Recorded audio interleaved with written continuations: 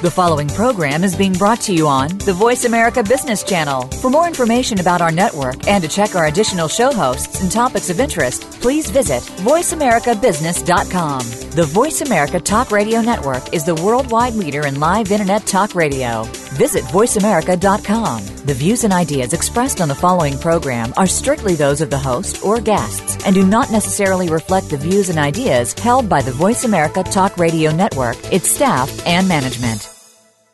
It's the Ellis Martin Report. If you stay tuned, you'll hear expert insight, commentary, and potential financial opportunity. Is it strange that companies featured on this program have given us cash money to be portrayed here? No way.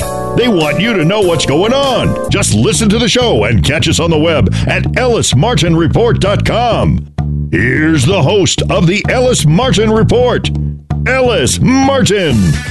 Today on the program, I'll speak with Rant Thompson, CEO of Oncolytics Biotech Incorporated, trading as ONCY on the NASDAQ and ONC on the TSX. Oncolytics has developed a reovirus called Reolysin that attacks cancer tumors while leaving healthy cells alone. Motivational speaker Steve Chen of Success Holding, trading in the U.S. under the symbol SHGT, joins us to discuss his road to his company's multi-million-dollar success. And in November of 2013, I predicted gold will plummet to $900 an ounce. In February of this year, 2015, I repeated my prediction. It's not a psychic prediction, and it's not based on convoluted analytical research. It's just so-called common sense. Be sure to listen to my repeated rant in this episode. Let's begin the Ellis Martin Report. I'm Ellis Martin. Success Holding Group International trades under the symbol SHGT. SHGT was formed based on the philosophy and business strategies of Steve Chen, Asia's #1 motivational speaker with over 80 million followers. Originally from Taiwan and with homes there and in China, he studied business at prestigious Pepperdine University in Malibu, California. What is a motivational speaker and why is this important? Perhaps you've heard of Tony Robbins, worth an estimated $500 million today.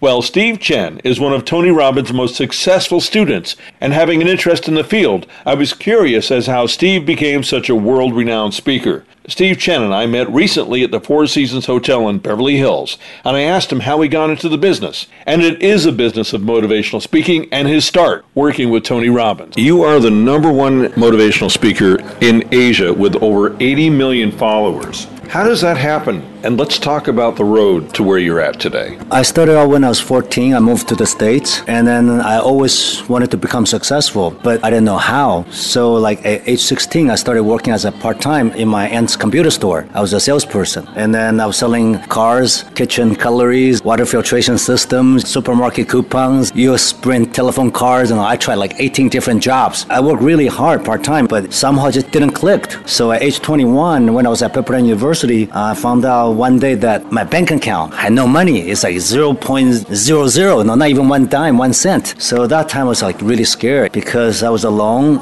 I have a lot of pride for myself. I don't want to ask my family for the money. I didn't really have any friends. It's like, wow, what do I do? So I was totally desperate. And fortunately, one of my buddies who has a friend worked at Tony Robbins' company. And then he said, there's a ticket for me to go there. So that's when I first exposed to Tony's program. And that day, Tony hit a home run. It's like on stage, his energy, his philosophies of life, his strategies. I said, wow. He's only like 7 years older than me. I'm totally flat broke. He lives in a castle. Something's wrong with my philosophy. I must learn from this guy. Higher end courses cost a lot more money. So I tried to borrow money to attend his course. And after that, he said, there's another higher level course. I said, oh, really? Wow. And at that time, I believe cost more than $4,000 US.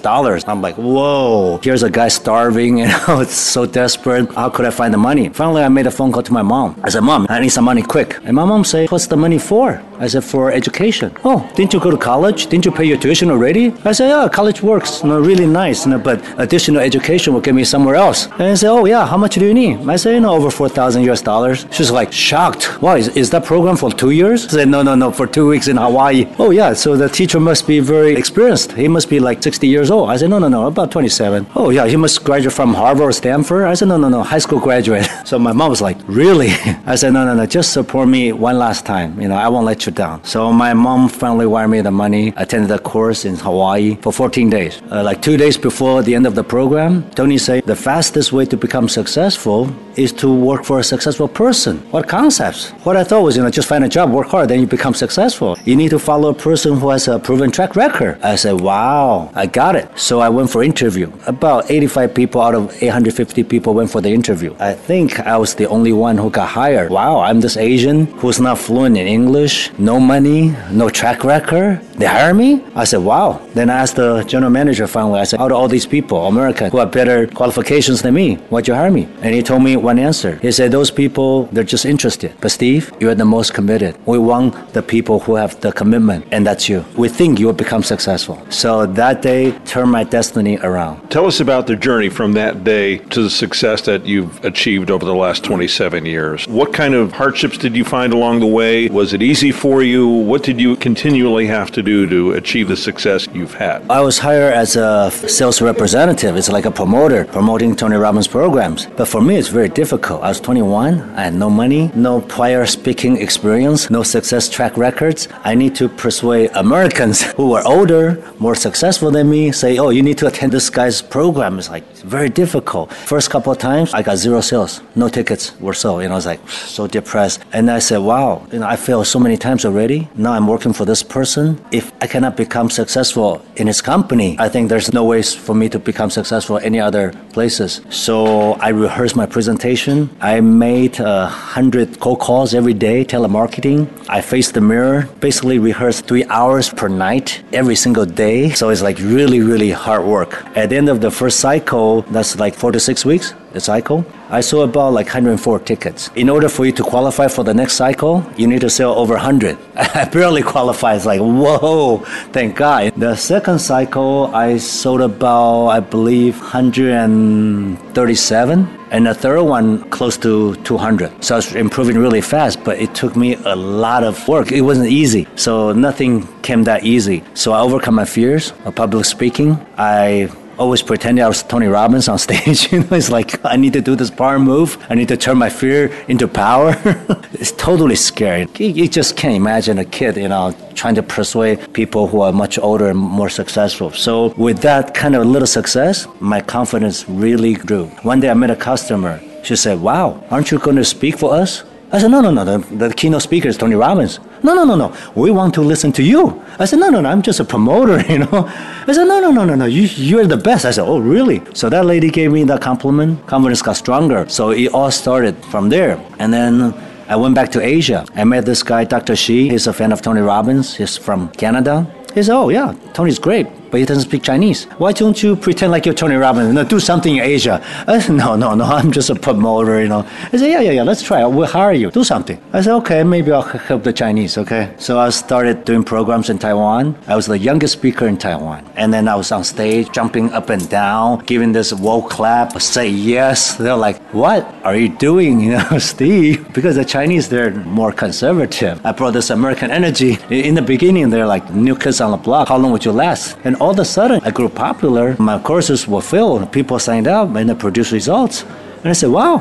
it's kind of working. So one day, one of the publishers came to me and said, oh, Steve Chen, your talks are really nice. How come you don't write a book? I said, I can't, no experience. Oh, it's okay. We'll transcribe speeches, do something for you. So the book is called You Are the Treasure, okay? So I said, oh, okay, whatever. The publishing business. Within the first month, I was the #1 bestseller in Taiwan, all of Taiwan. 1 month. First time unknown author and became #1 best-selling author. And I said, oh, wow, it's working.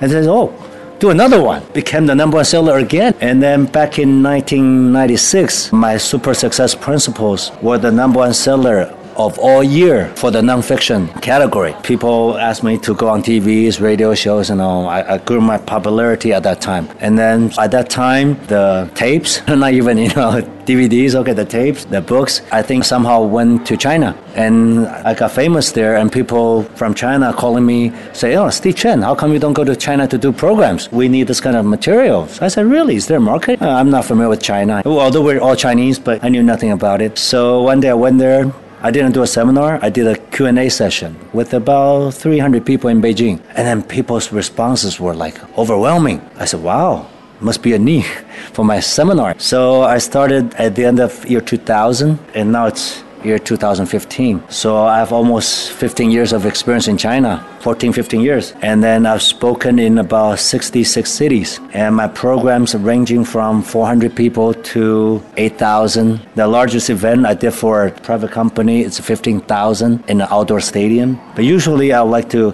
hold the numbers to about 1,000. That's easier to talk. So that's how I started. I then asked Steve if he developed his charismatic skills along the way, and if it was a case of preparation meeting opportunity equaling luck when he was first asked to speak in Taiwan and then China. That's what luck is all about. First presentations, go to so many cities, overcome many obstacles. Anybody who's successful is not easy. It looks easy, but it takes many years of hard work. There's always that X factor. You have to do the work, prepare, and know that an opportunity, an often unknown opportunity, will always arrive for you. Oh, of course. You never know when the opportunity will knock on you, but you have to be prepared always. Sometimes people get lucky within a year. Sometimes people get lucky within 5 years. Sometimes it takes 15 years to 20 years to get that break. So it's like you need to persist. A lot of people ask me, what's your secret for success? I said persistence. Persistence will take you wherever you want to go in the long run, not short time. Steve Chen's philosophy is a blend of Western and Eastern culture and tradition, as we discussed before this interview. I asked him how his education, his years spent in the United States, assist him in empowering his followers to succeed monumentally in their own business endeavors. I think the Western education is very important to me, because people in the West, they seem more optimistic, they're open-minded, they're positive, they're progressive. People in Asia, they're more conservative. They don't say things directly. They go around circles. They say something and you say, oh, yeah, I understand. No, you don't. Because it's not the things they say, it's the things they don't say that really matters. So I'm trying to combine these two cultures together. When I'm in Asia, I talk about a lot of American marketing strategies. Chinese, they love management. Americans, they like marketing. Management was like for 30, 40 years ago, that when the topic was hot. Right now, it's all internet marketing now. It's personal promotion. It's infomercial. Asia has a different approach. I don't try to bring 100% American stuff to Asia, because that might not work that well. I always modify a little bit. It's like the automotive industry. The Chinese, the bosses usually have chauffeurs. They like the EWB, extended wheelbase. Even the BMW 3 Series has an LI. 5 Series has an LI. Audi A6 has an L. Americans, they just drive the car. The Chinese, they want to sit in the back, relax. People who go into Asia, especially China, they need to change their strategies and mentalities, because people do think differently. I believe the Americans and the Chinese, they're about at least 50 to 70% difference in thinking. So it's very hard to comprehend the Chinese culture. It's not like you go to the Forbidden City, you've been to the Great Wall, you've been to Shanghai, and you say, oh, I know China. It doesn't work that way. I'm Chinese, okay? It took me at least 5 to 10 years to understand, I believe, about 65% of the mainland China philosophies. I'm still learning that the water is really deep. Now, over the past 27 years or so, you've been consulting corporations and business leaders. You've done quite a bit in China. You've assisted them in growing their business exponentially. How have you parlayed these relationships that you've done into the company Success Holdings? A lot of people attended my course before. Obviously, I'm going to have some really good testimonials. There's a guy who attended my program about 9 years ago. He was 27 and then almost flat broke. So after my program, he went to borrow some money, started his fitness centers. Now he has over 200 of them in China. Number one in China right now. And he's still 35 years old, so he's very successful. One of my other female students who used to be a general manager for a beauty salon, after she attended my high-end course, she started open beauty salons right now for about more than 10 years now. She has over 2,000 stores. So she's netting about $150 million US per year. Netting. I'm not talking about gross. So I have many students like that. And I always ask them, which philosophy or which strategies that you use to create that success. And they always said it's the standards. I tell them you must have high standards, world class. Everything you do, start thinking world's number one. Not your local number one, not Chinese number one. You must start from the highest standards and then you work your dream. step by step. So because people usually, they say, oh, okay, if I make 20,000 this year, so next year I make 25 or 30. That's very good growth. But for me, I'm looking at the Forbes list. So start small, but think really, really big. But in order for you to do that, you need to change your beliefs, because not too many people have that strong conviction that they can do that. So this is where Tony Robbins' philosophies will come in. If I can't, then I must. If I must, then I will. You need to stretch yourself. Stretch your thinking. Believe it's possible, change strategies, model people who are successful. So very simple concepts that they learn, but they do put in practice, and then it starts showing results over and over through different types of people, different type of industries. You and I were talking the other night. We were talking about motivational speaking in the United States and in North America, and you said motivational speaking shouldn't just be about talk. It should be a call to action and doing. Many motivational speakers here in the U.S. just talk about a broad range of ideas without offering practical methods of putting these ideas into practice to accomplish meaningful results. Am I right? Half and half. Okay. Because in order to become successful, sometimes just one idea. For me, one idea will work. But for people who have less background, less foundation, they need more strategies. So the difference between my programs and the people in the States, I think, is I provide more practical strategies that's going to work in the Chinese societies. But the same strategies I provide in China might not work in the States because different culture. Chinese like to gather people around. Americans, they just use the internet. Chinese love to go to the movie theaters. It's getting really popular. But Americans, they went to the theaters before. Now maybe I just watch on the internet. So it's different. It's different. So there's really something that's 100% correct. It's all determined on the timing of the market and the readiness for people. Some people, they're not ready for ideas that are too advanced. So I need to sometimes get the cutting edge ideas down a little bit so people can accept and apply. But Taiwan and China were ready for Steve Chen, right? Taiwan was ready for Steve Chen first. And after about maybe 9 years, 10 years, then China was ready. Right now, people from Taiwan, they need to go to mainland China to attend my program. People from Malaysia, they came to mainland China. And then now I'm getting students from Spain, although they're Chinese, from Germany, from Russia, Czechoslovakia. I'm getting all the Chinese people from Paris, France. They all are flying to China to attend my course because I don't have courses, abroad. How has your course changed in the last 5 to 10 years compared to maybe how it was many years ago? Have you introduced some new mandates, philosophies, thoughts? Of course, everything needs to be updated. It's like the iPhone, now it's iPhone 6 Plus, soon will be iPhone 7. Because the Chinese, they're so smart, they learn things so quickly. If you don't improve, they'll surpass you next year. This year, they'll call you teacher. Next year, you attend their program, become a student. They really emulate well, and they'll find a way to improve because they know the market. So it's like Alibaba.com. Jack Ma, 15 years ago, was just an ordinary guy. Now he's worth over $30 billion US dollars. How a guy 15 years ago, knocking doors, totally broke, become one of the richest men in Asia in 15 years? It's impossible because the richest Chinese was Li Ka-shing from Hong Kong for like 30 years straight. Jack Ma took 15 years, surpassed Li Ka-shing's 60 years of hard work. That shows you a lot, It's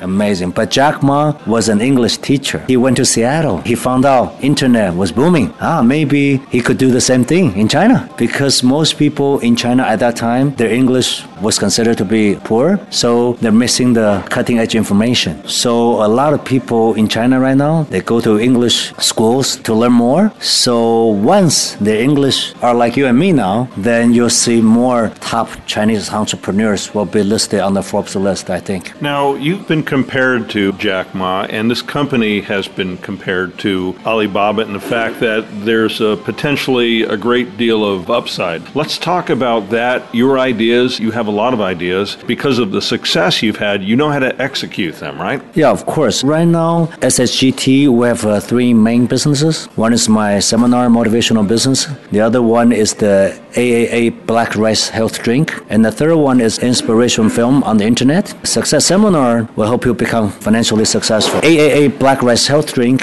will make you healthier. And inspirational short film on the internet is kind of like the chicken soup for the soul on the internet. Give you positive energy. When they don't attend my programs, they can actually learning, entertaining, on the internet 24 hours, anytime, anywhere. The 888 drink, it's not exactly a caffeine-filled energy drink like Red Bull or Monster. It's a healthy drink. And let's talk about health and how does that figure into your philosophy, Steve? Because I'm a motivational speaker, I'm on stage a lot. Anybody who's on stage a lot for long hours needs to be very healthy. I cannot be sick and go on stage and do a motivational seminar. That will not work. So health has always been one of my focus. For me personally, I drink water. I drink really high quality Chinese tea, and I drink AA black rice drink. The reason is that when I go to the supermarket or any convenience stores like 7-Eleven, I always see the bottled water, and then I see other drinks with a lot of white sugar. If you drink a lot of white sugar, eventually you'll get diabetes. You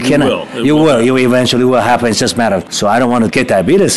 So I'm always looking for something that's healthy, but it doesn't exist. It doesn't exist. So I'm like, wow. So about 2 or 3 years ago, one of my students came with me with this bag of black rice, and asked me for advice how to market the rice. I say, oh no, that's too heavy. I don't want to be a farmer, marketing this rice. I said, maybe if we can put a black rice into a format like a drink, consumable, drinkable, good taste, less sugar or no white sugar at all. So eventually we created this formula of the black rice drink. It's not sweet. It's very mild sweet, but it's not white sugar. It's vegetarian cane sugar. So people, even who have diabetes, should be able to drink it. Although I'm not a physician, I shouldn't be saying that. But a lot of people drink this AA black rice drink. They become thinner. They lost weight. They become more energetic. You can drink it cold, drink it room temperature, drink it hot. The children can drink it. Adults can drink it. You can replace the breakfast. You don't want to eat snack. You don't want to gain weight? Okay, you can drink that. So usually in the morning, if I'm starving, but I need to rush to the airport, I'll have an AA. Or after the seminar, wasted a lot of energy on stage. Whoa, I told my assistant, come on, bring me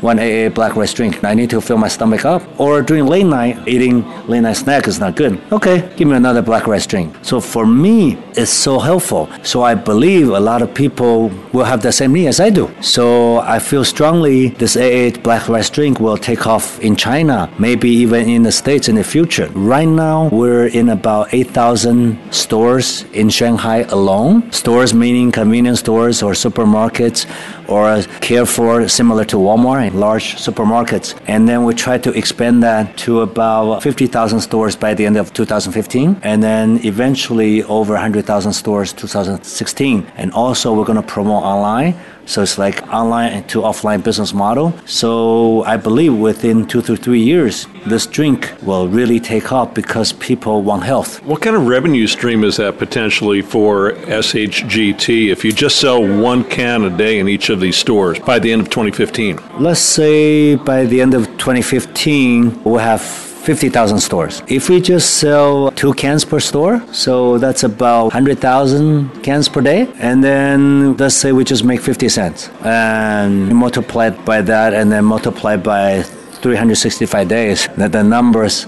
get really huge because our AA black rice drink in a supermarket in China, usually the supermarket will put us right next to Red Bull or Coca-Cola or the best-selling drink in China. And so it's already positioned as the most expensive drink in China. So people in China, they see, wow, this is a brand new drink next to Red Bull, Coca-Cola. Wow, higher price than those brands. Must be good. And it's lucky with 888, right? You could drink it and maybe feel lucky. Yeah. The Chinese love number 8. 8 means prosperity. 8 means wealth. So 888 means maxed out prosperity, Go to the extreme. Yeah, I love it.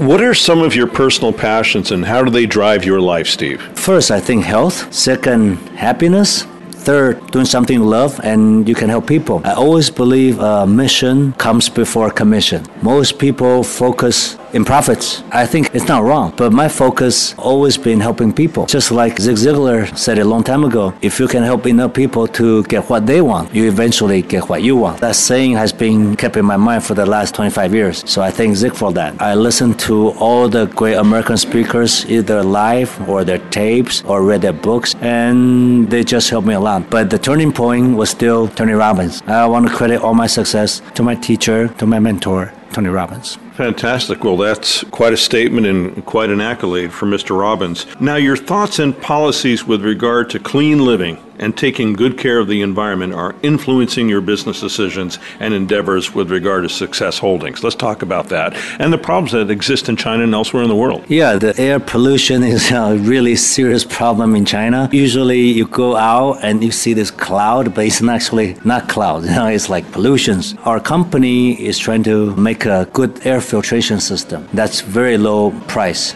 so anyone can afford it. So we've been testing this kind of products a couple months ago and got really well received. But because my standards are always world class, we're still working on that. So eventually we'll come up with the best value air filtration system that everybody can afford and use in China. So I believe by doing good for the society, helping people become healthy and successful, SHGT will be one of the largest corporations in the world. I really believe that because Chinese has enough population for me to do that. The market is big enough. And then most people in China are still behind, although there are people like Jack Ma who are really advanced, but that's only very few people. So I'm going to commit my life to do that. Just help people whenever I can, wherever I can, using the products or tools or strategies, just make the whole society and country better. So I'll feel I have great contribution. That means a lot to me. And if I have enough time, I'll do that worldwide. Which may explain why you decided to take your company public in the U.S. Let's talk about that. Yeah, because listing in America attract attention around the world. And then you must do a good job because so many competitors, so many good companies. So the people,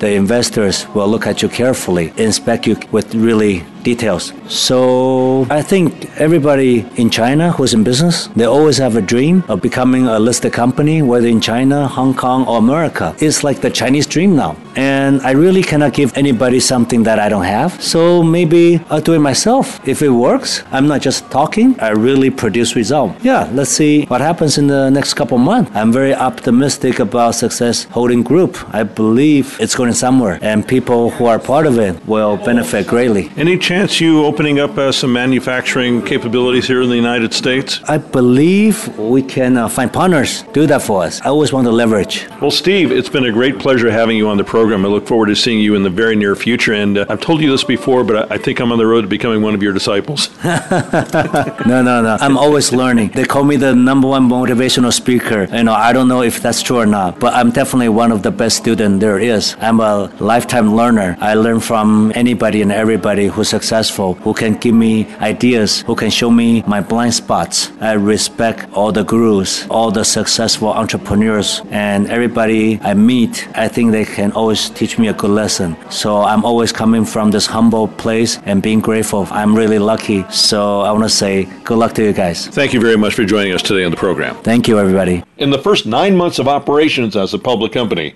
ending on March 31st, 2015, SHGT had revenues of $24.7 million and earnings of $3.7 million. Success Holding is the benchmark company for Steve Chen's motivational speaking interest, funding a film company, the WeChat social media platform, and the 888 black rice-based health drink, which launched in January and has to date been distributed to more than 8,000 retailers in just Shanghai alone, with plans for full distribution across China, Western Europe, and the United States. During the coming weeks, you'll hear and learn all about Success Holding. Success Holding trades under the symbol SHGT. Just type in SHGT. Find a link to the SHGT website by going to our website, ellismartinreport.com. We ask that you consider SHGT as a potential growth stock and a possible investment opportunity. SHGT is a paid sponsor of the Ellis Martin Report. Contact our sponsor companies directly. They're on the homepage of our website, ellismartinreport.com. I'm Ellis Martin, and this is only my opinion. Here's what I think. Gold has been overbought for years. It has no business being above $900 an ounce, let alone $1,100 or $1,200 an ounce. And I'm being generous with that statement. I predicted almost a year and a half ago that it would fall back to the $900 level, and I stand by that prediction. Although I thought it would happen sooner than it may. Oh, I'll make the predictions. But to give a timeline is about as fruitful as a fortune teller, or fortune cookie for that matter, predicting when you'll win the lottery. You may in fact win it someday, but who knows when. Now, to be fair, I've interviewed countless experts over the years on their predictions regarding precious metals, and I've got to say, you can't make any hard timeline predictions, people, because anything will happen at any given time, so stop it. Cut it out. Don't give a date. The odds are not good either way. Should you own physical gold and silver as a hedge against a soft dollar? First of all, is the dollar soft? Really? You can own physical gold and silver if you want to, I suppose. But on what planet will you be spending those metals or coins? On commodities that you buy and need every day. Not this planet, not Earth, not anytime soon. Probably not in your lifetime. The only way you'll use gold or silver coins as a commodity to buy and sell is if it becomes cool to do so, or if Apple decides to make an iGold or iSilver coin. That is some kind of magic associated with it. It is just not going to happen. Now, I think everyone, in a sense, should own gold and silver only because they are a great accoutrement with regard to fashion and jewelry, etc. Home accents in gold and silver wherever you can. Anything you can plate with these items. That perhaps would drive the price up or keep it up, should it become a trend to own these metals for vanity purposes. For instance, I'd love to have a pair of gold glasses. Is there such a thing as bluish gold? My favorite color. Perhaps not, but if there were, oh yeah, bring it on. Has gold been coupled to commodities such as oil? Well, recently Frank Holmes said that with $40-ish oil, gold is doing very well at its current price. We really shouldn't complain. However, using the logic presented in that statement, check this out. When was oil last at $40 a barrel? Let's go with 11 years ago in 2004. Since Frank is using oil and gold in a marriage of sorts, let's now take a look at the price of gold in 2004. I did some quick research and I came up with $435 an ounce approximately at some point during that year for the shiny metal that augments the watch that I'm wearing right now. By that logic, the logic that well-respected analyst Frank Holmes is using, and I say that in sincerity, and I'm not going to dispute that logic, gold is currently doing very, very well at $1,100 an ounce. But again, using this logic, gold is doing so well that it really doesn't belong where it's at. The coupling logic that Frank is using should have gold well below my own prediction of $900 an ounce. Of course, gold is currently at $11, and if you own it, perhaps you should now sell it because it doesn't belong where it's at. It never belonged permanently at these rates because it was and is coupled to oil for some reason, and perhaps now it belongs at $400 or $500 an ounce, not where I predict it will be at $900. Take your profit. Those of you who are in it to win it, take your profit. There's a huge disparity between gold and oil right now, and if you bought at higher prices than it's at now, if you bought at $1,200, $1,300, $1,400, $1,500, $1,600, $1,700 an ounce, maybe it's time to take a loss. There's a huge disparity, like I said, between gold and oil right now. Something is way overbought. You can't eat gold and silver. You can't run your automobiles on it. There's nothing you can do with gold other than wear it or adorn your faucets with it. Even if it's the world's oldest currency, we don't live in that world anymore. The U.S. dollar as a world currency will survive, no matter what the Chinese and the Russians and others may or may not have in mind. Why? I have no idea for certain. Because English is still the international language of aviation? Because dollars are preferred currency for trading in places such as Cuba, Venezuela? Because the greenback is still key? Because when speculative oil and precious metal prices fall, you've got a strong dollar. Because it's in everyone's best interest with regard to banking and or the Fed if the dollar is strong. And if gold was ever manipulated up so as to draw in those latter-day speculators, it has been taken down by those same people that caused the manipulation, and they're far from being done with it. And what's even more interesting about the downward trend of gold is that it's not over-dramatic. It's paced. It's less dramatic than the upsurge itself. It's less volatile. A paced decline in prices means that there is less volatility and a market perhaps you can trust. Shorting gold in the short term may be viable, and there are those that are doing it. Betting on gold in the long term, well, that was done, and it began 7 to 10 years ago or more. And that cycle seems to be over. I don't think we've seen our bottom yet. And unlike the real estate market, which did bottom, it may not come back. Gold may not come back. Why would you go back to something that is out of favor? Once burned, twice shy? Why would the fund managers and institutions that banked on gold taking heavy losses for their clients, why would they bring them back in again and further risk their credibility, their reputations, and their savings? No one smart would. Isn't there a supply and demand issue with regard to gold and silver? Isn't that in play? Okay. There's a supply and demand issue if there is no gold or little gold. And it is true. It's not like you can make any more gold. Whatever gold is on the earth is a finite amount. You can't make more, and what exists won't disappear.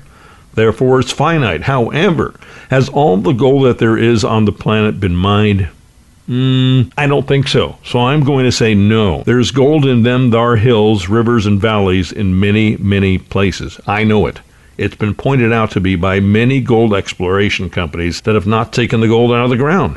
They all had a plan for their discoveries, and that plan is to prospect their claims and properties, identifying a resource and parlaying that resource to the major miners for development and mining. But guess what? Those miners, those big miners, have been scaling back, laying off, cutting back production, divesting of their properties. I'm not saying that all the smelters and mills have shut down. No, not true. As long as there are weddings and watches being made in gold-plated Rolls Royces, there will be gold production. And there are some industrial and medical uses for gold as well. Let's not forget that, but not like silver. Would gold be a proper hedge on a collapsing dollar? Well, no one really wants the dollar to collapse. Not when we are growing our population in this country, not when we've been printing so many of these dollars, and certainly when the euro is in difficulty, which it is, and the ruble is in difficulty. None of these things have any sort of serious chance of being a threat on that dollar. Oh, sure, yes, the Chinese are going to boost the value of their own yuan. But they can do that. They have a massive population that hasn't traded for years, for decades, for centuries. They can do that without any threat to the dollar, but they will not threaten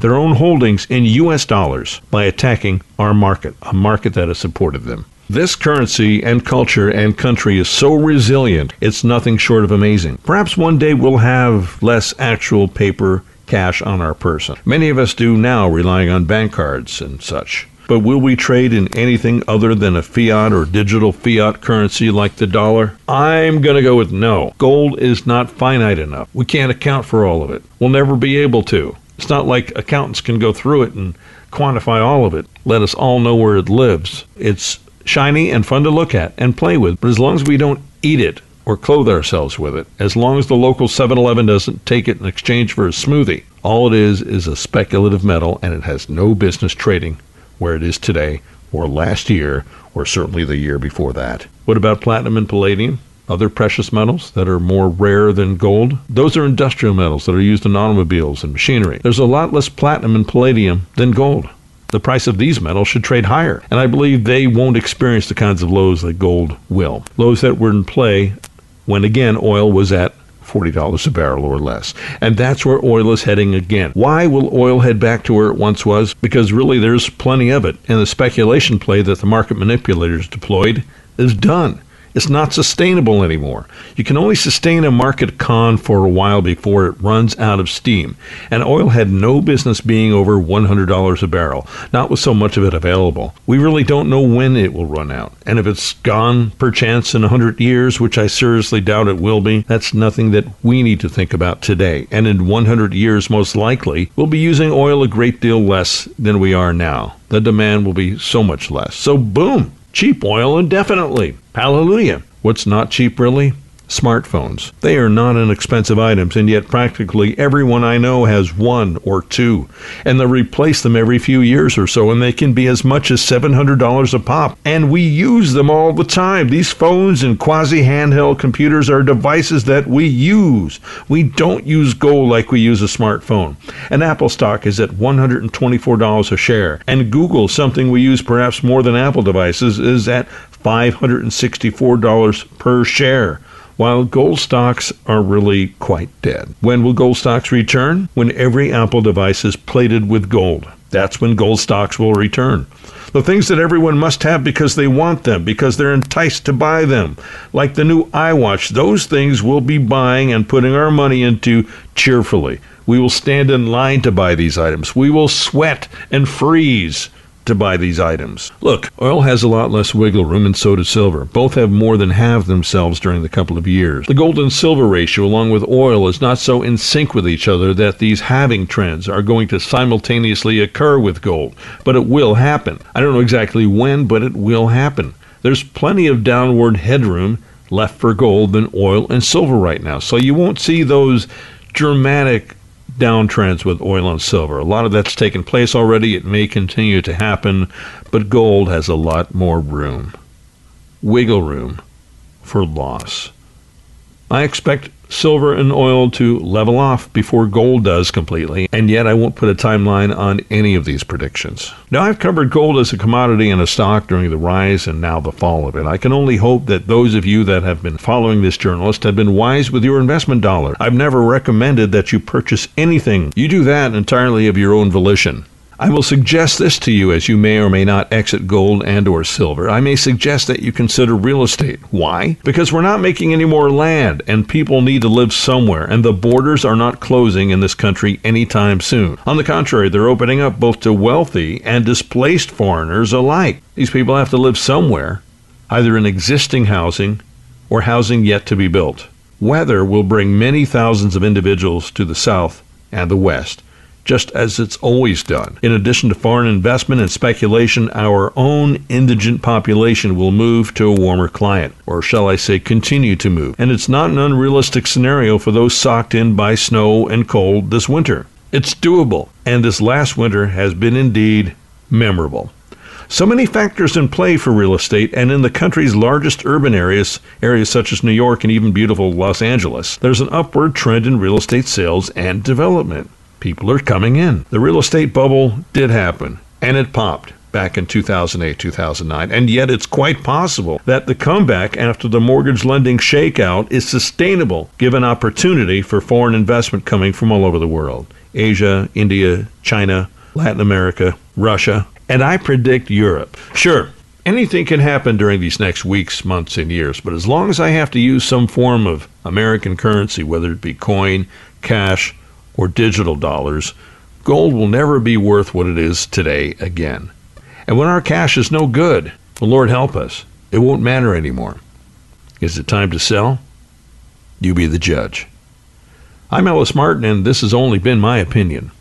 Join me for a conversation with Dr. Brad Thompson, President and CEO of Oncolytics Biotech Incorporated, trading on the NASDAQ exchange as ONCY and on the TSX as ONC. Oncolytics Biotech is a biotechnology company focused on the development of oncolytic viruses as potential therapeutics for use in a broad range of cancers. The company is conducting clinical studies using Reolysin, its proprietary formulation of the human reovirus, and some of the most prevalent forms of the disease, including lung, colorectal, and pancreatic cancers. Brad, welcome to the program. Oh, thank you very much. Now, if you wouldn't mind, give us a summary on Oncolytics Biotech. Well, we're a cancer care company. We have a product under development that is looking at a number of different cancers at the same time. It's actually using a live agent, in this case a virus, to treat cancer. From that perspective, it's quite exciting, actually, to take something this novel and to actually get it into people to try to treat their cancers has been quite exciting for us. Now, Reolysin is a reovirus which is specifically designed to attack cancerous tumors. Is that correct? Well, this is one of a small group of these viruses, and there are a number of them under development in a number of different companies that actually is naturally what we call oncolytic. So that naturally infects and kills cancer cells without being genetically modified. There are 3 or 4 viruses out there that are genetically modified so that they do that. And there's a couple, including reovirus, that do it just all by themselves. And the basis for that is a genetic pattern that is found only in cancer cells. And so this virus will infect a cancer cell and normal cells too. And if it actually finds that genetic kind of profile that defines why cancer cells become cancerous, then it can replicate and grow, and it'll kill the cell in 2 or 3 days. That's just the first part of how it works, though. There's a secondary part where the act of actually killing the tumor, just like a normal viral infection at that point, actually causes the immune system to wake up and actually recognize what the virus is killing, which in this case is tumor, and you get a secondary immune response that actually is probably responsible for most of the long-term survivors that we're seeing on clinical studies. How is this related to chemotherapy? Is it something you do in conjunction with chemotherapy? Is it a separate issue? What are the various methods of treatment? In clinical studies, we've used reovirus, and our branded name is Reolysin for that, in combination with most of the available chemotherapies and radiation as well, and now starting to do studies with some of the newer age biologics, things like Avast. And a hallmark of the reason why we do that is twofold. The first is that those are generally the standards of care. To get access to patients in first or second line, so the first time they're treated or the second time they're treated, have to actually incorporate your therapy with what they're already getting treated with, in which case is chemo, radiation, and new age biologic. The more important scientific reason is that Reolysin actually works a lot better in a tumor that's stressed a little bit. And I can't be too much more defined than that because it's a little undefined still from a scientific perspective. But if you stress a tumor, the virus actually replicates a lot better. And some tumors are naturally stressed, like in the inside of big tumors where there's not much oxygen or nutrient supply. But some tumors aren't naturally stressed, and so a little tiny bit of chemotherapy or a little tiny bit of radiation causes that nice stressing event, and the virus actually works a lot better then. What is the game plan for the company in general? Are you going to be licensing your technology to Big Pharma? Yeah, when we started up Oncolytics, one of the very first things that we did was to say we're not going to become a fully integrated pharmaceutical company, the old FIPCO of many years ago. And the reason for that is knowing what you do better or knowing what you do best. We're not marketing types. And so our assumption was that we would take the product fairly late into development, and then either the company would get bought or it would associate itself with a larger entity that had marketing and sales expertise, and if necessary, expertise in finishing off the product development in the very late stage. That is still our plan, and I would still expect that to be the outcome. How has cancer research, in your opinion, changed in the last 10 years significantly? There's two absolutely revolutionary events that have happened in cancer therapy in the last 10 years. The first is actually not in the therapeutic component, but in the diagnostic predictive component. People call this personalized medicine. Women, for example, are getting prophylactic breast removal in case they have the wrong genetic profile to prevent themselves from having cancer and those sorts of things. And what that's based on is this whole genetic testing revolution that's happened. There's certain genetic markers associated with certain diseases, not just cancer. But in the cancer area, now we can take a very tiny piece of tissue, like 5-10 nanograms, which you can't even see. It's like a fine needle biopsy. And in a day or two, test that tissue and actually determine if you have a certain genetic marker. And then you can match that marker up against different drugs that you know will either work with that marker or don't work with that marker, and allow a patient to get treated with a drug that actually will work with higher probability.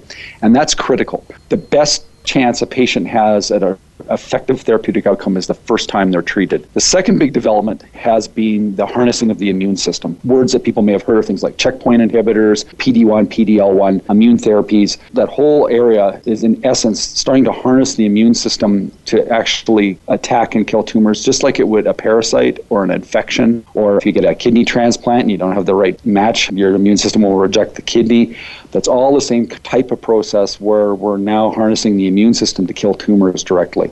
And those two things have just changed the entire cancer therapy environment. Your late-stage phase 3 trials with regard to head and neck cancers, what does that mean for patients afflicted with these cancers? Well, head and neck cancer is one of the most difficult cancers to address. It's a region, it's a location on your body rather than a specific cancer. It's really 10 or 12 different cancers all rolled into each other that occur between your lower jaw and your collarbone. That's really the region that's called head and neck cancer. And partly because of that, and partly because it's in many ways an environmentally induced cancer. Most of them are caused by smoking or now human papillomavirus infections. Those two things together cause most head and neck cancers. That combination has made it a very difficult area to treat. And what we did was ran the first part of a phase 3 study, mostly to figure out which patient populations would succeed and which wouldn't succeed, and then to retool, adapt basically, and to do a second stage in that study. And we are now preparing to do that. The location for that study is likely to be in Europe, and it is, again, quite exciting for us to actually being able to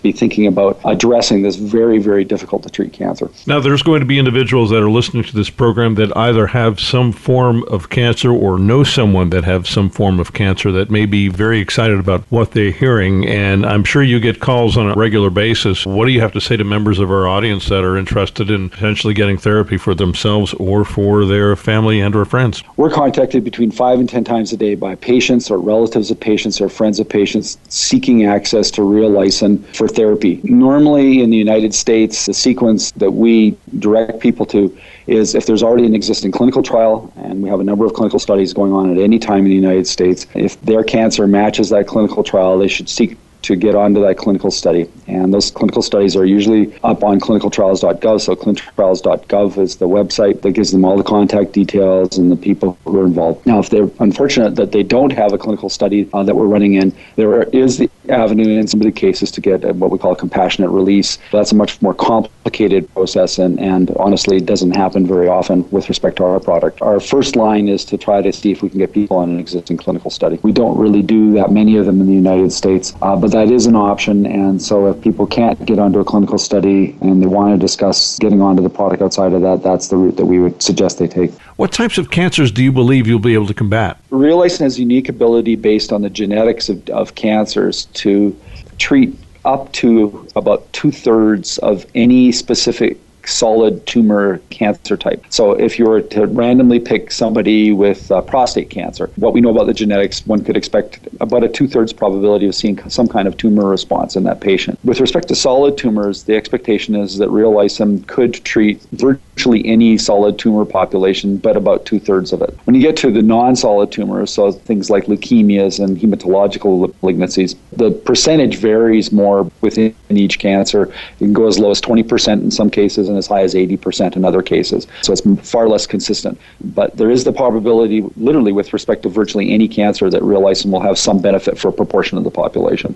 Tell us about your management team and the people that make Oncolytics happen. Well, we have 6 members of our core management team, senior management, 3 of which are resident in the United States and 3 of which are resident in Canada. And they have actually the kind of backgrounds you would expect to see in a biotech company. Our chief safety officer and our chief medical officer are both medical doctors. My chief safety officer is actually a pediatric oncologist, and my chief medical officer was a neurologist by training. And they direct our medical affairs, the 2 of them, both from the United States. Our senior vice president of intellectual property is also a U.S. resident, and she comes from a very, very deep background in intellectual property, having worked in biotech and then becoming a lawyer and working in one of the largest firms on the planet before she came and worked with us. So we have very specific, relevant skills to our business. On the Canadian side, our chief operating officer and myself both are microbiologists by training. Matt's a virologist, and I am a broader-based infectious disease background.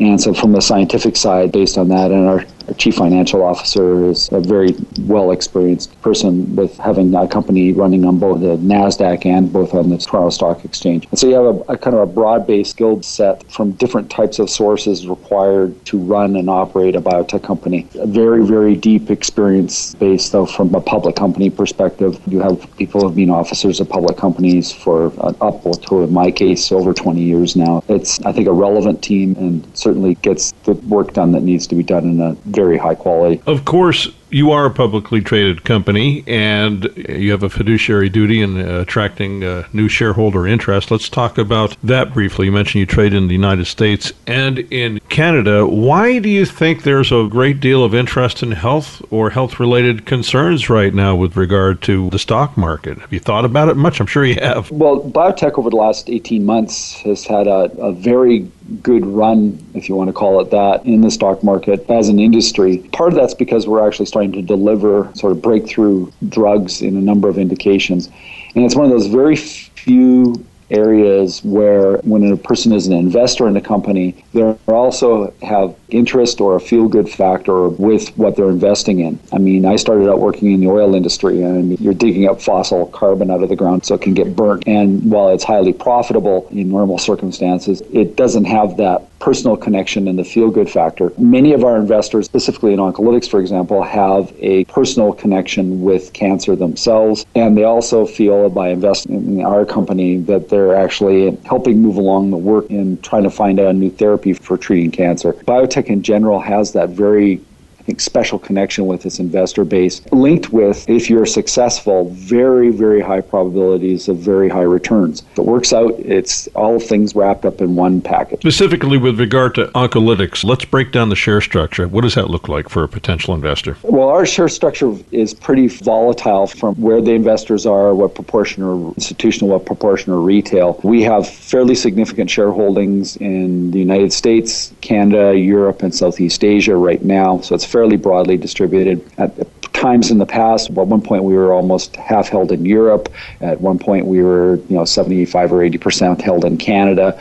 I mean, it does fluctuate. And our institutional shareholder base goes from single digit, so under 10%, all the way up to 50 or 60%, depending on the time of the year and what year it is. So it's a very dynamic shareholder base. I personally like the kind of worldwide distribution element of our shareholder base. It's very gratifying, actually, to have that kind of attention from everywhere. Potentially, there's a great deal of upside, isn't there? Any biotech company, in particular, our case, with our current valuation, I mean, you can go from being where you are to transitioning to having, late-stage clinical data and product approval that leads to very, very significant changes in valuation almost overnight. And this has been repeated hundreds of times in our industry. And it's a very much an industry where you expect volatility in valuations, but the end is always that prize. If you get that late stage data and then subsequent product approval, you are going to have a high degree of certainty, a very, very high rate of return. And of course, you have some of that late stage data with regard to head and neck cancer. I think in the near to midterm, the most important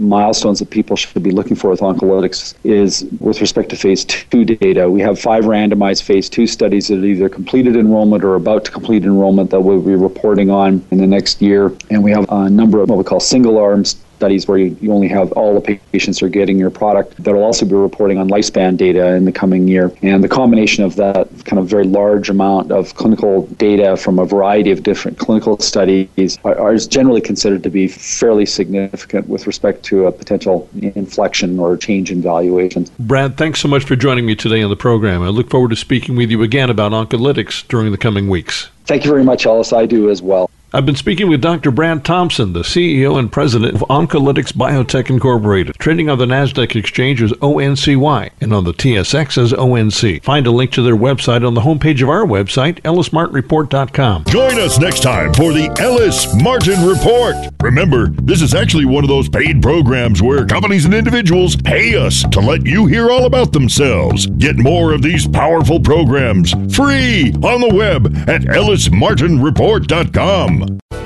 Thanks again for listening to the preceding program, brought to you on the Voice America Business Channel. For more information about our network and to check out additional show hosts and topics of interest, please visit voiceamericabusiness.com.